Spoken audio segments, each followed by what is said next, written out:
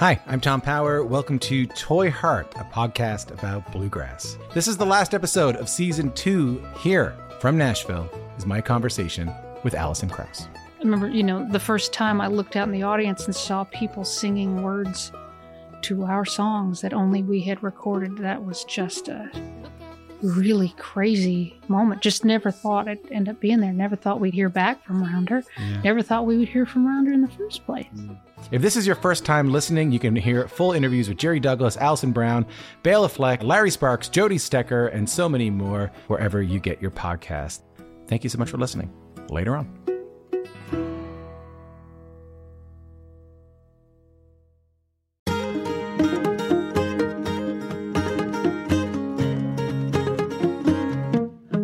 Hello, and welcome to Basic Folk, where we have honest conversations with folk musicians. I am Lizzie No, here with our forever host, Cindy Howes. How's it going, Cindy? Oh, it's going great. I just want to say that I love it when people sign up for our newsletter at basicfolk.com, and I love it even more when I remember to send out a monthly newsletter. So you have that. We have that going for us. We are a listener-supported operation here, and you can make a donation at basicfolk.com/donate. And it would be really helpful and meaningful to pitch us some dollars every month. But if you are not in that position, that's totally fine. We're happy that you're here, and we're happy that you're listening. Thanks for listening. And for signing up for the newsletter. I got the chance to write a guest newsletter, and I found it very fun. Cool. I might have you do that again. Great. Just because I hate writing. I love writing. Ticky, ticky, ticky, ticky, ticky, ticky. That's my impression of me sitting at the typewriter. Can I just tell you that yesterday we took all of the animals in our house to the vet? Oh, wow. How did it go? Great. The puppy needed some shots, and the cat has developed some kind of like puffy eye thing, and so now she's getting like 75 medications a day. She's turned into that cat. But we did learn that I am her one true love because I'm the only one that can hold her while the vet inspects her eye. Wow. How does it feel to be that trusted? It feels really good, but I also feel really bad for my wife. Yeah, because she's not the one that was chosen. Right. But she has a lot of other things going for her. Oh my gosh, so many things going for her. This is maybe the one thing that I have going for me, that I can hold my cat. You have lots going for you. It's not your fault you're not a hot doctor who's also really tall and good at sports. Yeah, it kind of is my fault, actually. Elizabeth's got the height. You've got the cat whispering. What's going on with you? I'm doing well. I have had a busy week. I'm in the studio being a sideman harpist. And it was also my stepson Ames's birthday, his 7th birthday. Happy birthday, Happy Ames. birthday, Amesy. He requested a Pokemon-themed birthday, and his other step-parent made him this unbelievable Pokeball cake. We had Pokemon-colored balloons. He got a lot of Pokemon cards and toys and some stuffed animals, and every present that he opened, he just screamed with excitement and, like, flung himself onto the couch. Like, he was so lit, and it was humbling to see someone just like that present in life, just loving life. It was a beautiful day. That's amazing. I feel like I heard that his favorite Pokemon was Pikachu. When you all were visiting, I feel like everybody was talking about Pokemon, and he was getting burned by his siblings for having Pikachu as his favorite. I was like, don't be ashamed, Ames. Pikachu is amazing. Yeah, and just he's because so you're cute. And he's basic. Like, it's fine to be basic on Basic Folk. Obviously. It's like Mickey Mouse is your favorite or Bugs Bunny is your favorite. Like, those are there's a reason. There's a reason why they're the leaders, why they're in charge. Absolutely. It's fine to be a Gryffindor. Yeah, it is fine. Let's get to our guest today. I'm very excited. You get to talk to Andara. Andara, what a dreamboat. Before I even get into the intro, I want to encourage everyone to go out and buy and pay for his new album, Spanish Villager, #3. It kind of has the vibe of like Tracy Chapman telling stories, like kind of perfect, really heartfelt soul pop. But I digress. When Andara was a little boy growing up in Nairobi, music was both everywhere and just out of reach. He would walk around the market listening to the music that different vendors were playing from their speakers. And when he heard something that really caught his attention, which was typically like... He would Shazam it. No, he did not Shazam it. It was typically like classic rock from the US and UK. He would like go linger by that stall. But at home, his family couldn't afford instruments, and there was only one radio in the household, which was constantly in demand for the news. So when everybody was asleep, Andara would stay up late and have his precious solo radio time to listen to music. He started writing poems and songs, all a cappella, by the way, just like whatever melodies came to mind, because he figured that if Bob Dylan could create a legacy setting insightful poems to music, so could he. This is where our story gets really wild. In 2013, Andara won the green card lottery to come to the U.S., and he moved to Minneapolis because A, he had a family member there, and B, his hero, Bob Dylan, was from Minnesota. Andara quickly discovered that Minnesota was sort of different than he had dreamed of, but he started putting in the work. He was working temp jobs in order to save up to buy his first guitar. He was writing dozens upon dozens of songs that would eventually become his debut album, Tales of America. And he was getting his foot in the door in the Minneapolis open mic scene. But he found that it was really hard to put a band together. The life of a songwriter is lonely. And that in America, the color of his skin came with this whole set of expectations about how he should behave and even about what kind of music he was supposed to be into. Andara has worked to understand those expectations without bowing to them. During our conversation, he shared that being Black in America means joining a tradition of art and resistance, and that it matters to him that he be somebody that helps the cause. His ability to contribute to the cause has grown exponentially since he hit the road in support of his debut album and ended up opening for artists like Neil Young, Lindsey Buckingham, and the Lumineers. No big deal. Since then, Andara has looked outward for subject matter, releasing a pandemic-inspired album in 2020 based on his friends' stories of quarantine dating and struggling to pay the rent. He has also undertaken a significant spiritual journey as he struggles to reconcile fame and the demands of capitalism with his desire to become a grounded, useful, wise, grown-up adult. For now, his solution comes in the form of the Spanish Villager, the hyper-performative character at the center of his new album. So come for the perfect folk pop, stay for the spiritual journey and the character development that Andara has really cleverly woven into this new record. All right, we're going to take a listen to a bit of a song from the new album. This is A Prophet of Doom, and then we'll get to our conversation between Lizzie No and Andara on Basic Folk. So you got your little brother, he's been reading up the New York Times. Said he's putting $20 on the fella with the moonwalk dance. Democracy on the line. Democracy on the line. Pick a bottle with a prophet of doom and watch it all sleeping out.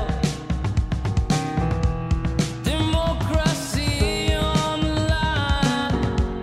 Democracy on the line. All the hoping it won't do you no good, no way they're crying out. I'm going to jump right into it because I do not believe in small talk. No? No, not at all. Andara, thank you so much for joining me on Basic Folk. I'm Lizzie No, and I am so excited to talk about not only your new album, but kind of a career retrospective, if you're game. So let's start at the very beginning. Sure. What was your childhood like, and how did being a city kid shape how you saw the world? I suppose when I think about growing up now, in retrospect, I see how, maybe life was probably difficult growing up, sort of in the depths of poverty in Nairobi. But at the time, I was just a kid growing up. It's just all I knew. So it didn't feel particularly difficult. It just felt like, well, this is what life is. This is the world, yeah. Yeah. But when I think about it back, like, was that hard? But it didn't feel particularly hard. But we didn't have too many luxuries per se. Not much access to arts or music, which is, as a person who's very drawn to the arts, was kind of difficult. But we found ways around it. There was a tiny battery-powered radio that I would try to track down when everyone's asleep and listen to music, or walking around the markets trying to discover Western songs. I mean, it was sort of like, it was some of the music discovery was almost like wine tasting, where you would where you would like walk around the market and then you'd hear all these people playing all these songs, right? Because it was sort of the advent of CDs and pirating, and so all these people, they're just trying to make a living, so they would go online and just grab some random songs from the West, and then they would play them in the market. And like, hey, come listen to this. So when you're walking around, you hear something you like, you go over there and you're like, oh, what's this? Is this band? What it's called? It's called Radio What? Radiohead. That's a very strange name for a band, but okay, I like it. Yeah. It's interesting because it sounds like that's something like, I always sound so old when I talk like this, but it's like today's kids will never understand, right? Because they have Spotify and things like that. Like, I know. It sounds like your early experiences of music was like samples of like, and often like if you're walking by, you're not hearing the whole song.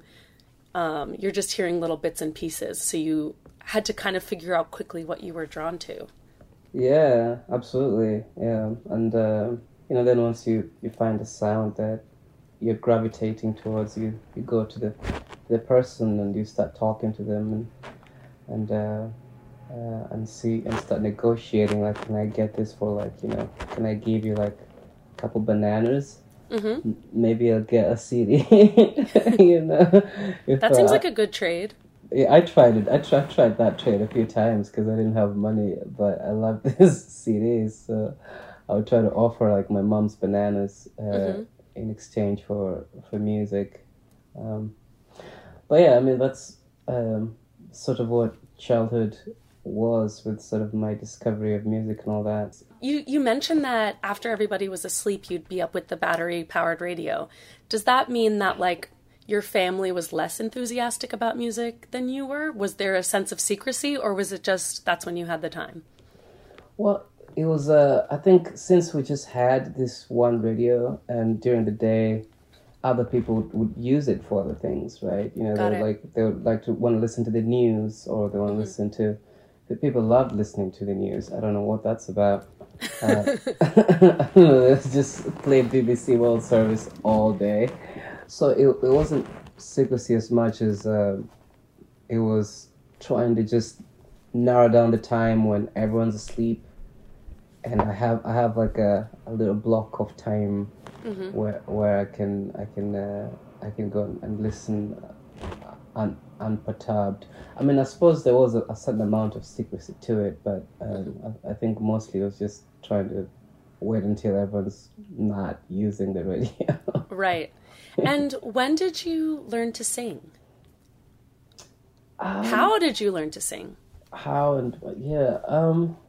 I mean, it's a good question, a difficult one too, because I can't pinpoint a particular.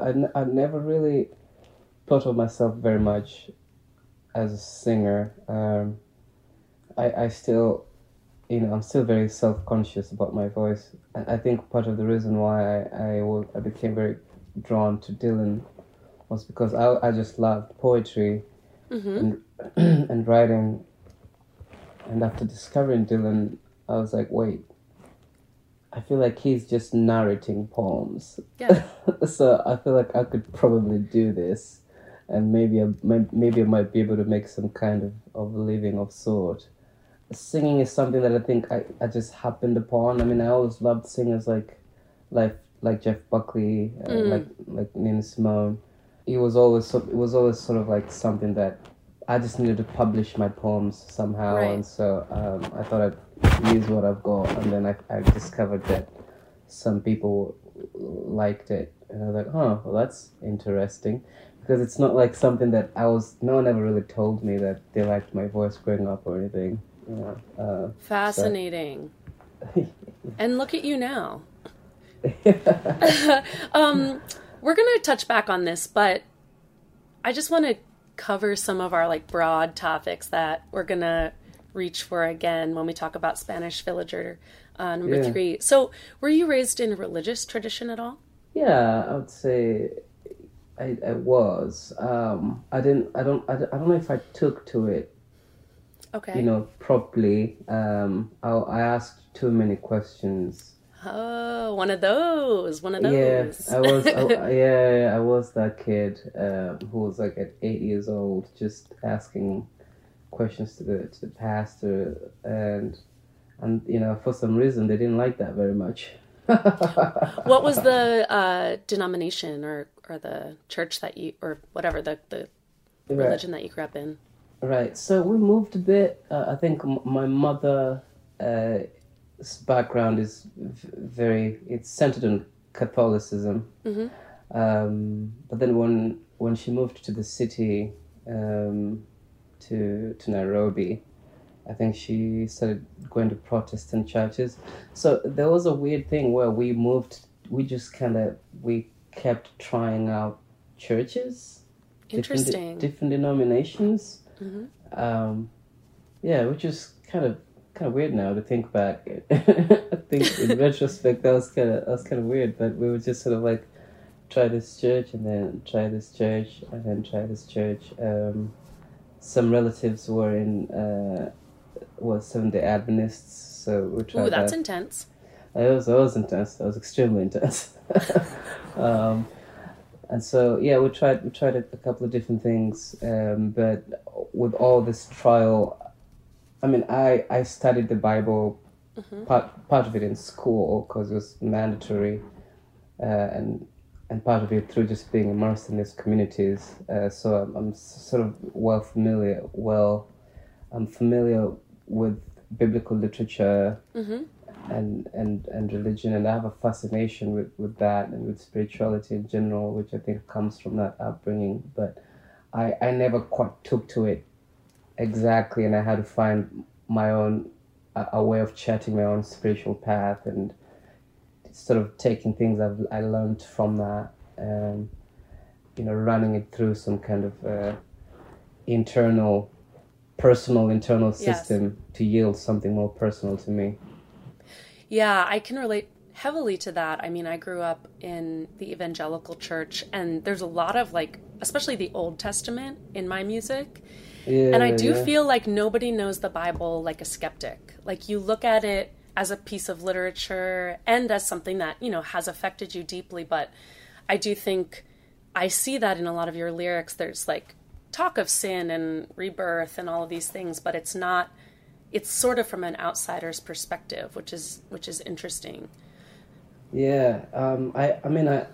It is very, it's sort of like it's very, the way I approach it is quite literary. I think of it as literature, but literature that has sort of like some kind of spiritual value of sort. Sure. Yeah. That's a generous interpretation. It's good. It's I can take something good from it where there's good. Yeah, I do think I tried not to, and this has been a journey for sure, because I went through a phase where I was just very pissed at religion in general, and as I grow up, I'm finding ways to maybe not throw the baby out with the bath water. Sure. Just sort of try to find where the baby is and preserve that. And that's a process of maturation that has been very, very difficult finding ways to reconcile my psyche with that kind of upbringing, because it was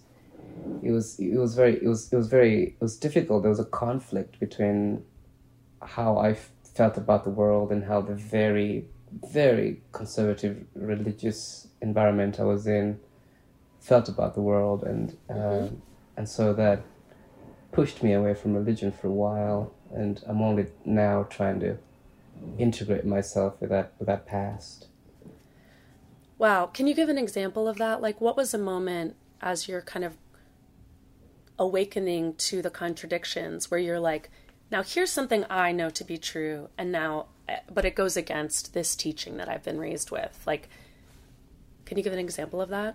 Well, I mean, I think starting to spend more time out in the world and, say, meeting people who didn't fit categorically into, say, straight or, Right. some of those things, and becoming really good friends with people who are in the LGBTQ community, and then sort of trying to kind of negotiate that strong connection I have with all these folks, with the messages that I'm getting from my immediate environments and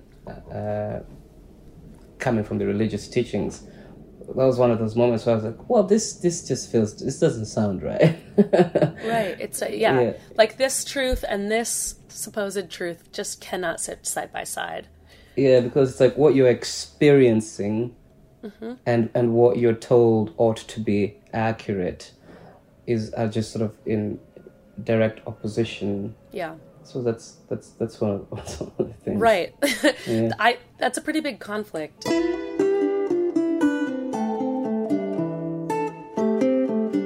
I'm curious about when you won the green card lottery, which is such a crazy way that our country decides to let human beings come or go.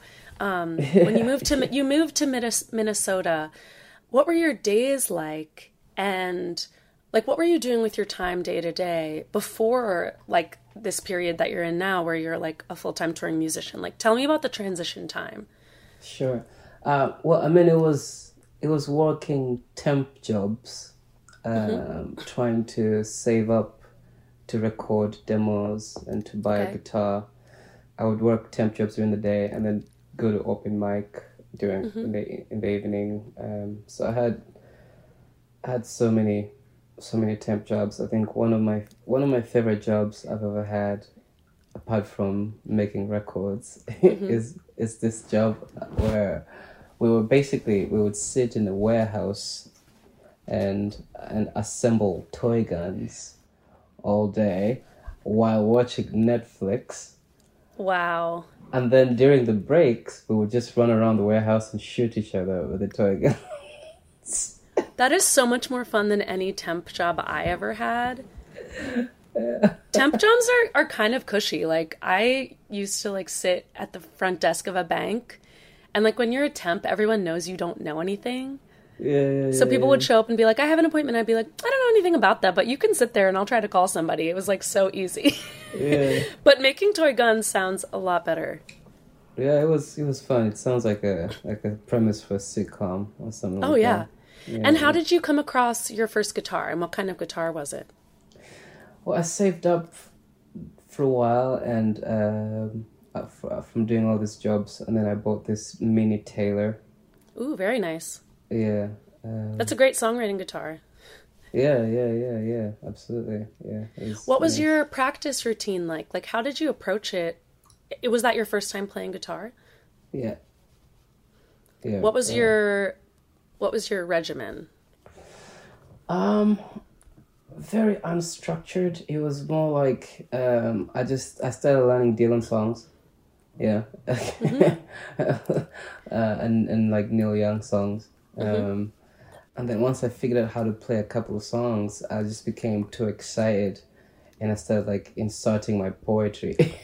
Yeah. I was like, hey, well, all these old poems I wrote 10 years ago, let's see if I can put them in a in all this progression, there's this excitement. It's so lovely to think about that period of time, discovering, because I wanted to play for such a long time. I just didn't have access to instruments because we couldn't afford it. So being able to play a song was just this very blissful feeling, and then being able to put my poetry there, it was like I discovered something. It's a feeling I'm probably never gonna have in that fashion again. No. Yeah, but there wasn't. It's like discovering that you have hands. Yeah, yeah, yeah, exactly. Yeah. And what was the music scene like in Minneapolis? You did a lot of open mics. Like, what were the venues that you plugged into and felt inspired by? Yeah, so there was an open mic at a Japanese restaurant in Uptown called Motoi. That I went for, I think, every week for about 2 years, every Tuesday. And then there was another one in St. Paul called Plums. And I went there every Sunday probably for also around 2 years. Yeah, so it was mostly that, just trying to figure out how to plugging into the community and making friends and trying to figure out how to accompany myself. And then after a while I started doing shows, but I did open mic for a long time before I did any kind of show. Yeah. Do you remember the period of time or the particular moment where you started to realize, like, this is working? People are reacting to this combination of my voice, my lyrics, and my playing? I don't know if there's a particular point per se. I think it felt, or maybe I was just too self-conscious to like see that coming my way. For me, I was just it always felt like it was going well. Yeah. and at some point there was a built up momentum, and I think I was getting better. I didn't realize I was, but I think I was, just because of doing it for a long time, and I became more competent. And I mean, one of like the memories I have from the open mic was like one of the very early performances where I just finished playing all these folk songs that I just written, and then I come off stage, and maybe this answers your question in some roundabout way. This guy comes up to me, and he is very taken. He's like, "Whoa, that was really cool. So do you also rap?" No. I wish I could tell you that I'm so surprised. I really wish. Yeah. You didn't see where I was going with that, did you? But I think that was sort of one of my kind of early on, because I was very confused by the question. I just was like, I don't really understand what you mean, because I was still very new to America, and I didn't realize that people have associated kind of pigmentation with musical styles and all that, because where I'm from, people sort of mostly look the same. Yeah. And people just there's metal bands and there's folk bands and electronic bands and whatever, and people just gravitate towards what they gravitate towards, and it's not tied to any sort of cultural pigmentation around what they look like, because they all look the same. So that was a novelty for me to learn. And yeah, believe it or not, that was going to be my next question. Like, I was going to ask you, how did it feel to come to America and become Black? It's like such a crazy, it's got to be such a culture shock to come here and have to catch up on all of these assumptions that are made about you and all of these social codes. Like, were there ever moments where you're like, oh, I need to move through the world differently, or like miscommunications that you had, like, based on this new like role that you took on? Yeah, I mean, I think the idea of learning to be black is, it's a fairly accurate way to think of it, and to kind of adapt to these sort of assumptions and stereotypes that people have, assigned to you as a result of your pigmentation. That was highly strange for me, and I think Yes. I think it's I think it's I bet. and it still is in many ways. I think in some ways I'm still sort of trying to educate myself properly on because it's so strange, because there's this sort of very elaborate lineage of black history that's very specific to America and the history of America, and then you come in as an immigrant and you look the same way Right. as that, and trying to navigate that space, trying to educate yourself and be helpful to the course. It's an ongoing process for me, I think, but yeah, it's super weird, to say the least. Yeah, I bet. That kind of leads beautifully into Tales of America. Before we talk about the magnificent Grammy-nominated album, can you tell me about the Lost album that, you said in an interview that you recorded a full or almost a full record by the same title, and then you weren't happy with it. Like, what was that album all about, and how did you settle on the songs that eventually became your debut? Yeah, it's I was talking about to a friend of mine about the hero's journey recently, and how the artistic process has its own hero's journey. Like there's a sort of, Yes. you can think of like art has its own journey that is sort of like, art itself, like the thing that becomes presented has its own sort of hero's journey. And I think, I made this record, Tales of America, it was called. I always knew my first record was going to be called Tales of America. It was sort of just like destiny. And so I made this record, and I just didn't like it. I just wasn't, I wasn't very, I didn't feel connected to it very much. And so I scrapped it, and I think, I don't know, maybe one song from that made it into the newer version. Oh, really? Yeah. Which song was that? I think it was Television Girl. Oh, yeah. A bop. I think so. So I don't know if I can, I think it's just, that was just a process where I just had to do it, and then be like, okay, that's not it, and then do it again. And that was the hero's journey of the record.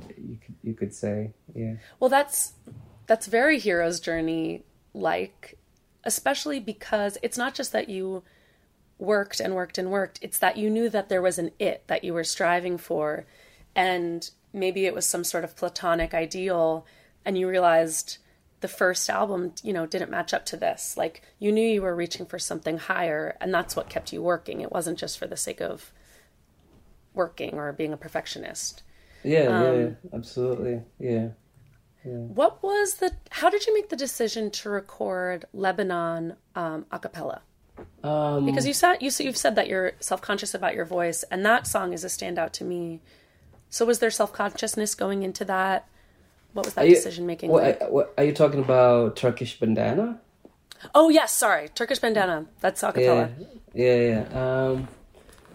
It's been a while since I heard or spoke about that song. That's a deep cut. I love them both, and now I've mixed up song titles, just so Basic Folk listeners can know that I too am fallible. I like both of those songs.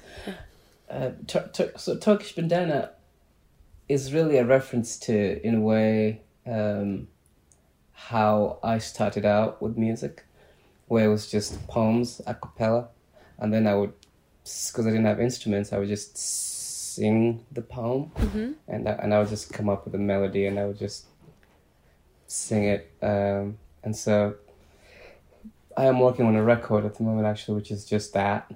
It's just sort of me singing poems a cappella, and I'm really excited about it. Oh my God, I can't wait. But yeah, I think I was just trying to call back to those early moments of when I didn't have an instrument and that's all I could do. Yeah. How did you know when the album was finished? Well,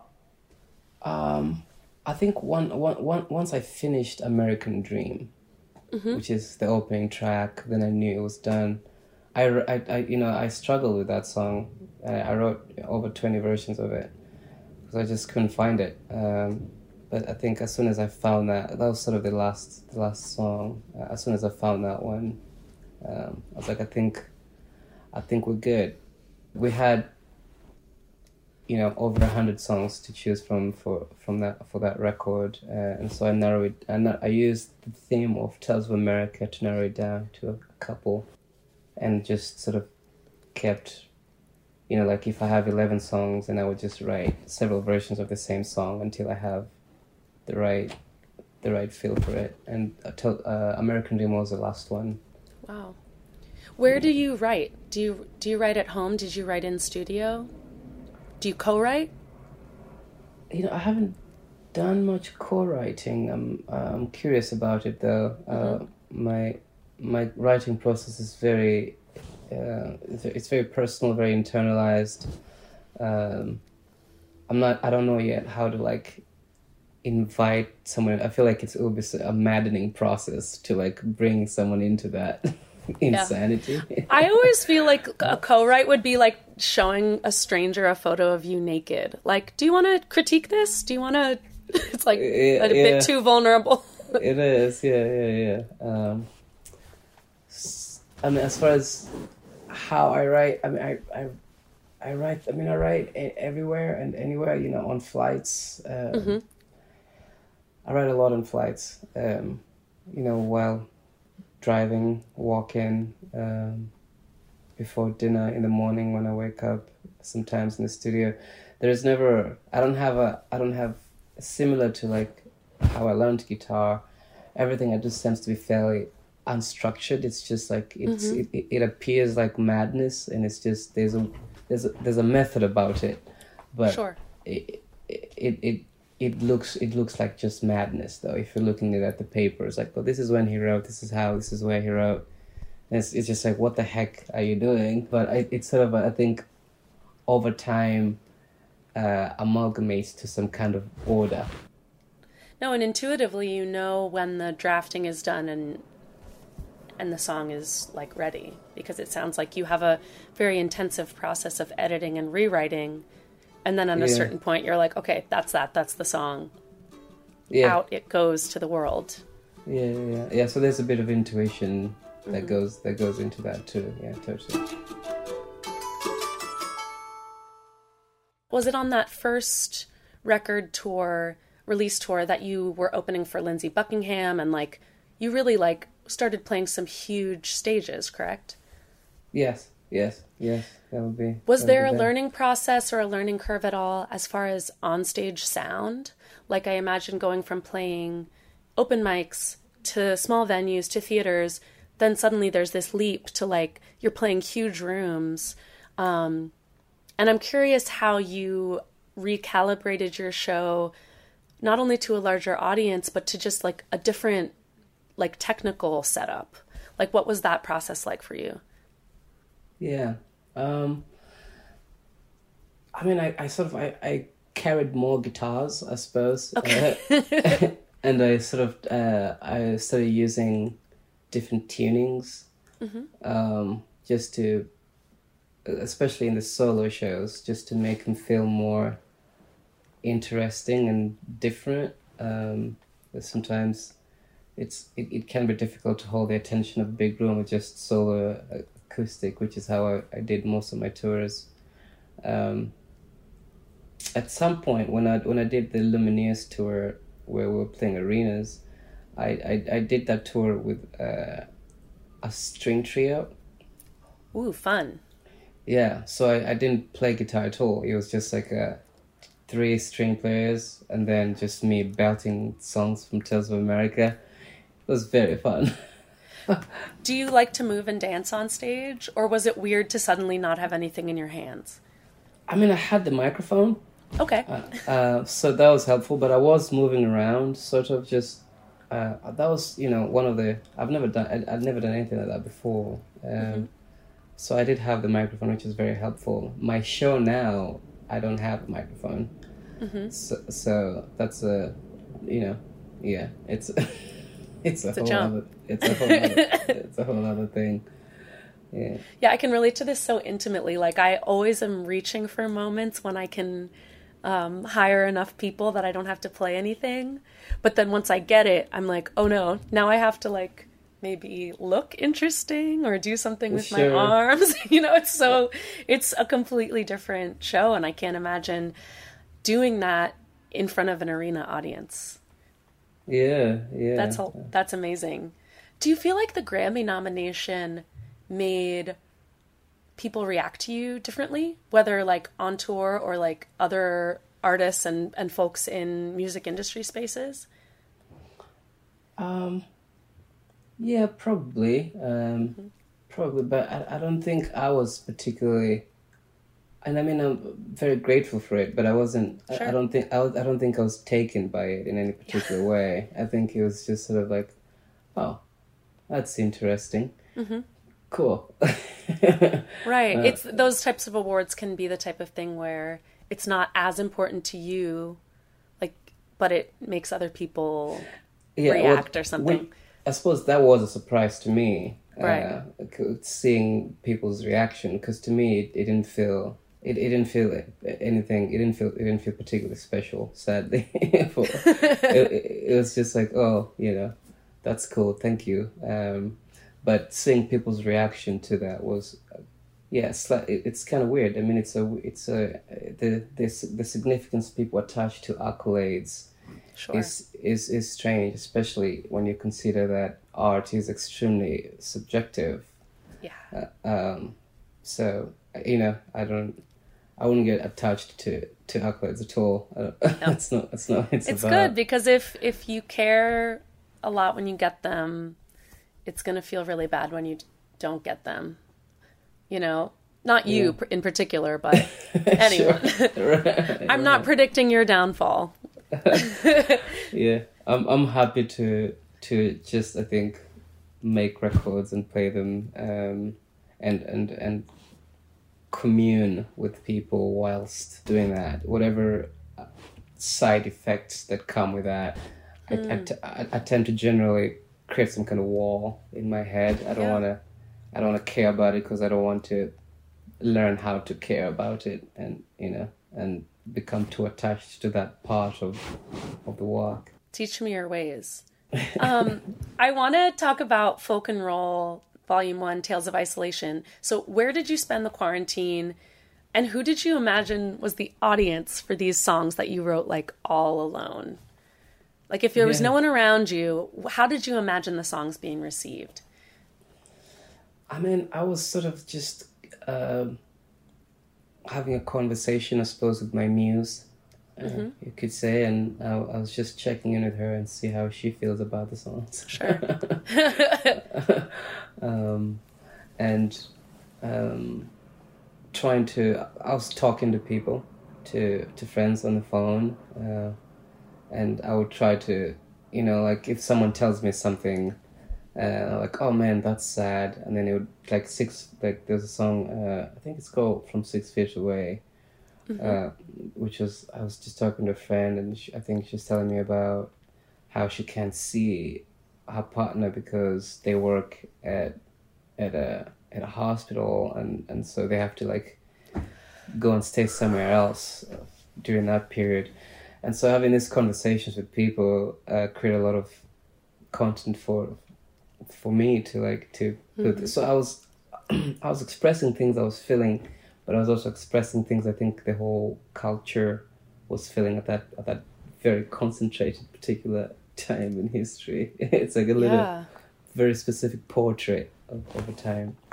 I mean, Mr. Landlord is one that stands out to me because that song tells a story that so many of us went through of like, how are we going to pay the fucking rent? Like, nobody's working, nobody can do anything. Can you tell me the story behind that song? Like, it is in direct address to the landlord, but did you feel like that song went out to friends of yours? Like, who was your audience for that? That's a good question. I was talking to people back home, actually, in Kenya, who were having a very difficult time making rent because of the times. I definitely knew several musicians who pulled out of tours and who were just having a difficult time not knowing like when next month's rent is going to come from. I think that song definitely came from several conversations with several people who were just like, I don't know what next month is going to. I don't know. I have zero idea what I'm going to do next month if the landlord comes knocking the door and he goes, actually, you get I need my money and you have to. And so I was imagining this scenario where it's somewhat comical, but it's like the it's a playful song. It is, yeah. The persona is being like, oh, well, can I make you a cake instead, Mr. Landlord? And yeah, could I do a little dance for you? With that, so it's finding a very playful way to communicate something very dark and serious. Right. Yeah. Like, could I give you a couple bananas for the CD? Yeah. Essentially, yeah. You've been negotiating a long time. Yeah, it looks that way. Well, another lyric that kind of stood out to me was on Lockdown on Date Night Tuesday, because it's like, I'll put on my gray suit if you put on your red dress.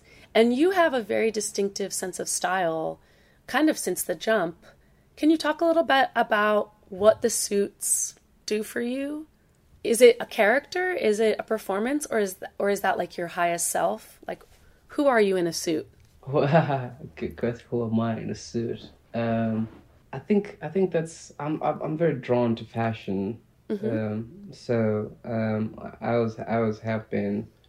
The character I created for this new record has a suit as well, but I'm as me as well. I'm pretty drawn to suits in general, and I think just fashion. I think it's just another method of expression for me. Yeah. Did you still get dressed up even in the quarantine? Not very much, to be honest. But, I did one time see a couple.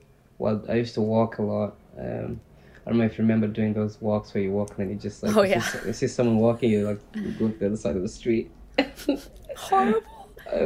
I used to go running during quarantine, and it was like being in a video game where you're like running and then you have to like jump into the road, and it was horrible. Yeah, it was so bad. It was so wild. I mean, I can't. That was such a weird little pocket of time. Yeah. Wow. But anyway, I used to go to a lot of walks, and at one time I saw this couple in their house just having dinner in their dining room, and they were super dressed up, and it was really cute, and I was like, oh, that's awesome, that's beautiful. And oh my god, that's sort of where that song came from. There's just this idea of everything's closed out and you still want to try and retain this romance within your relationship. And so having a little date night in your little house and giving it the attention that it would typically require, like getting really dressed up and doing it properly, and then just like meeting at the dining room. Yeah. Yes, you in the dining room. Yeah, see the dining room.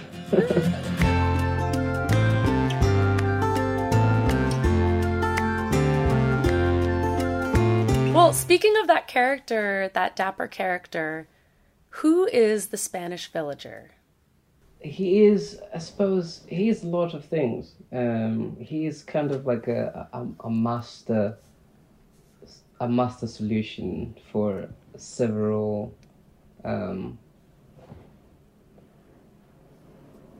psychological problems that I have accrued during my tenure in America. Huh.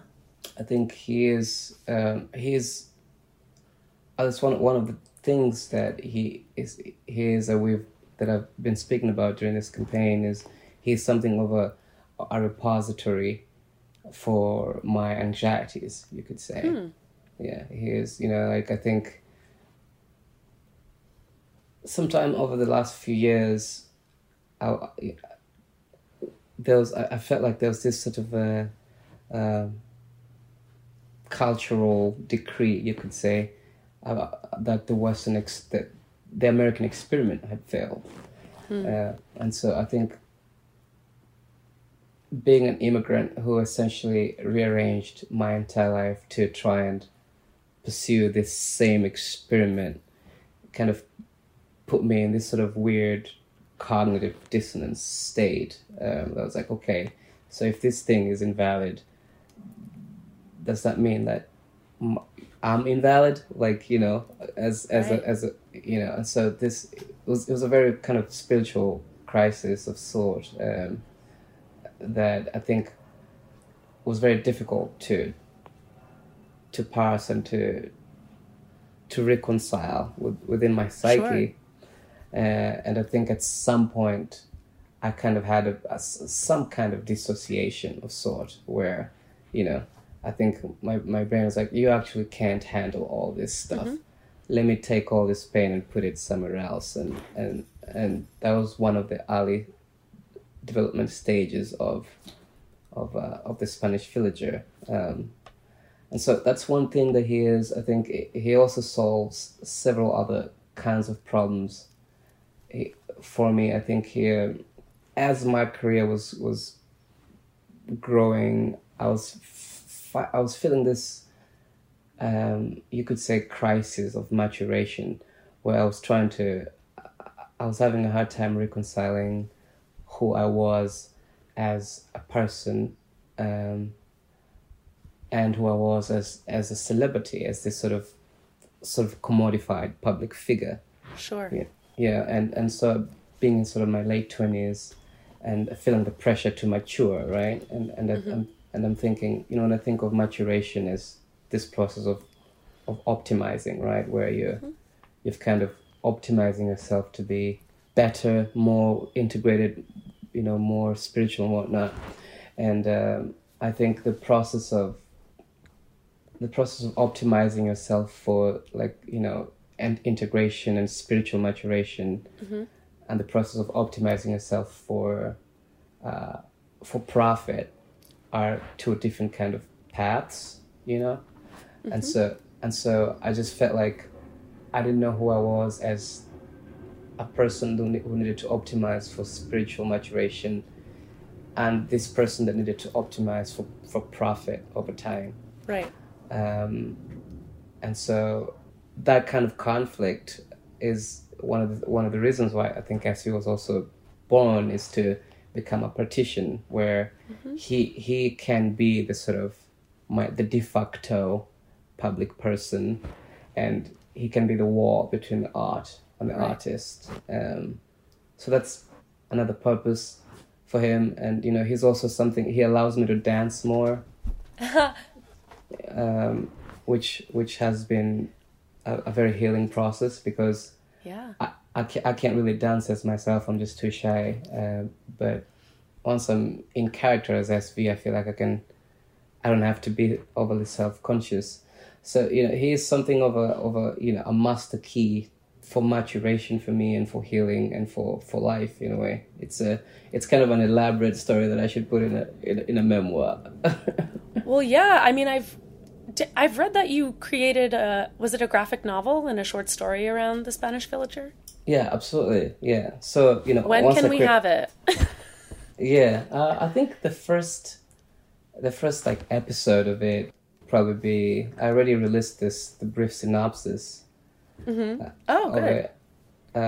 So that's, I think it's online somewhere, and we should have the first episode sometime this year. Oh my gosh, I can't wait. I can't wait for that visual. Yeah, thanks. I want to ask you, I know we have to wrap in a few minutes, but this question of how your spiritual growth and this long thread that runs through your life and is really not affected by your success or failure or other people's perceptions of you, like that's on one side. And then there's this hyper-capitalist, individualist urge in our society to like perfect yourself for profit and be more productive and be more pleasing to others. Like, where are you at spiritually with that now? Like, are there things that you do in your private life and your own life to kind of reground yourself and remind yourself, like, I'm a person beyond how people see me on stage or on social media? Like, how do you come back home to yourself? Yeah, I mean, I think I honestly was going to stop doing this work if I hadn't figured out SV. If SV didn't come to me as a solution for creating those two repetitions. As a deeply spiritual person, I wasn't going to find a way to reconcile those two, so I was just going to stop doing it and like just pursue a path of spiritual maturation. But I think what the Spanish Villager does is he creates this wall between me and that other thing that needs to be profitable, right?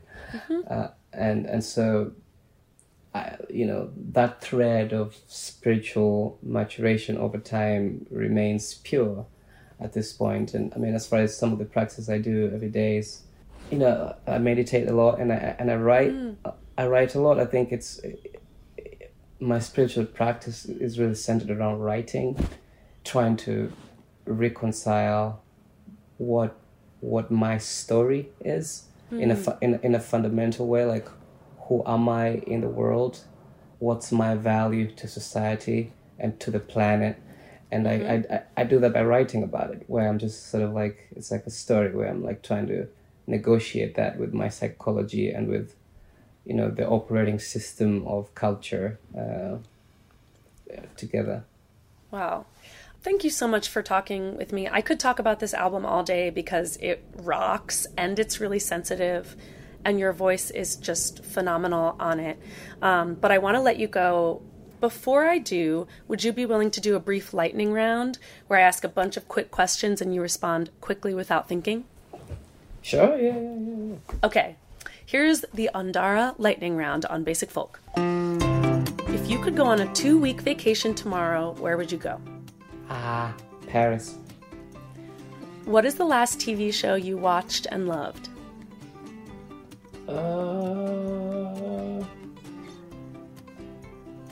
Unforgotten. What is the best age to be? Best age? Oh, wow. The present age. Whichever that is, yeah. I can tell you're meditating. Who is one fiction writer that everybody should read at least once in their life? George Orwell, I suppose. Yeah. What is your least favorite household chore? Spreading the bed. Yeah, very annoying. What non-human animal were you in a past life? Panther. Do you have a favorite pre-show or post-show drink? Drink? Interesting. Coconut water. Ooh, nice. And finally, if you were sent to a desert island and you could only bring one Bob Dylan record, which would you choose? I would probably bring Highway 61 Revisited. Oh, yeah. Yeah. Andara, you have been such a great guest. Thank you so much for talking with me about your music. Thank you. I can't wait for people to hear this interview, and everybody go listen to Spanish Villager #3. Thank you for the chat. Yeah. This episode of Basic Folk was produced by me, Cindy House. Our music is composed by Alex Stanton. Basic Folk is on the Bluegrass Situation Podcast Network. You can find all of our episodes there. You can check us out at basicfolk.com. You can search on the SiriusXM app under Basic Folk. or listen wherever you want, wherever you get podcasts. Thanks a lot for listening all the way to the end. You're the best. We see you. We respect you. And I think you look really good today. I want to tell you, dear listener, that new haircut is working. It is so working. We'll talk to you next time. Bye. Bye.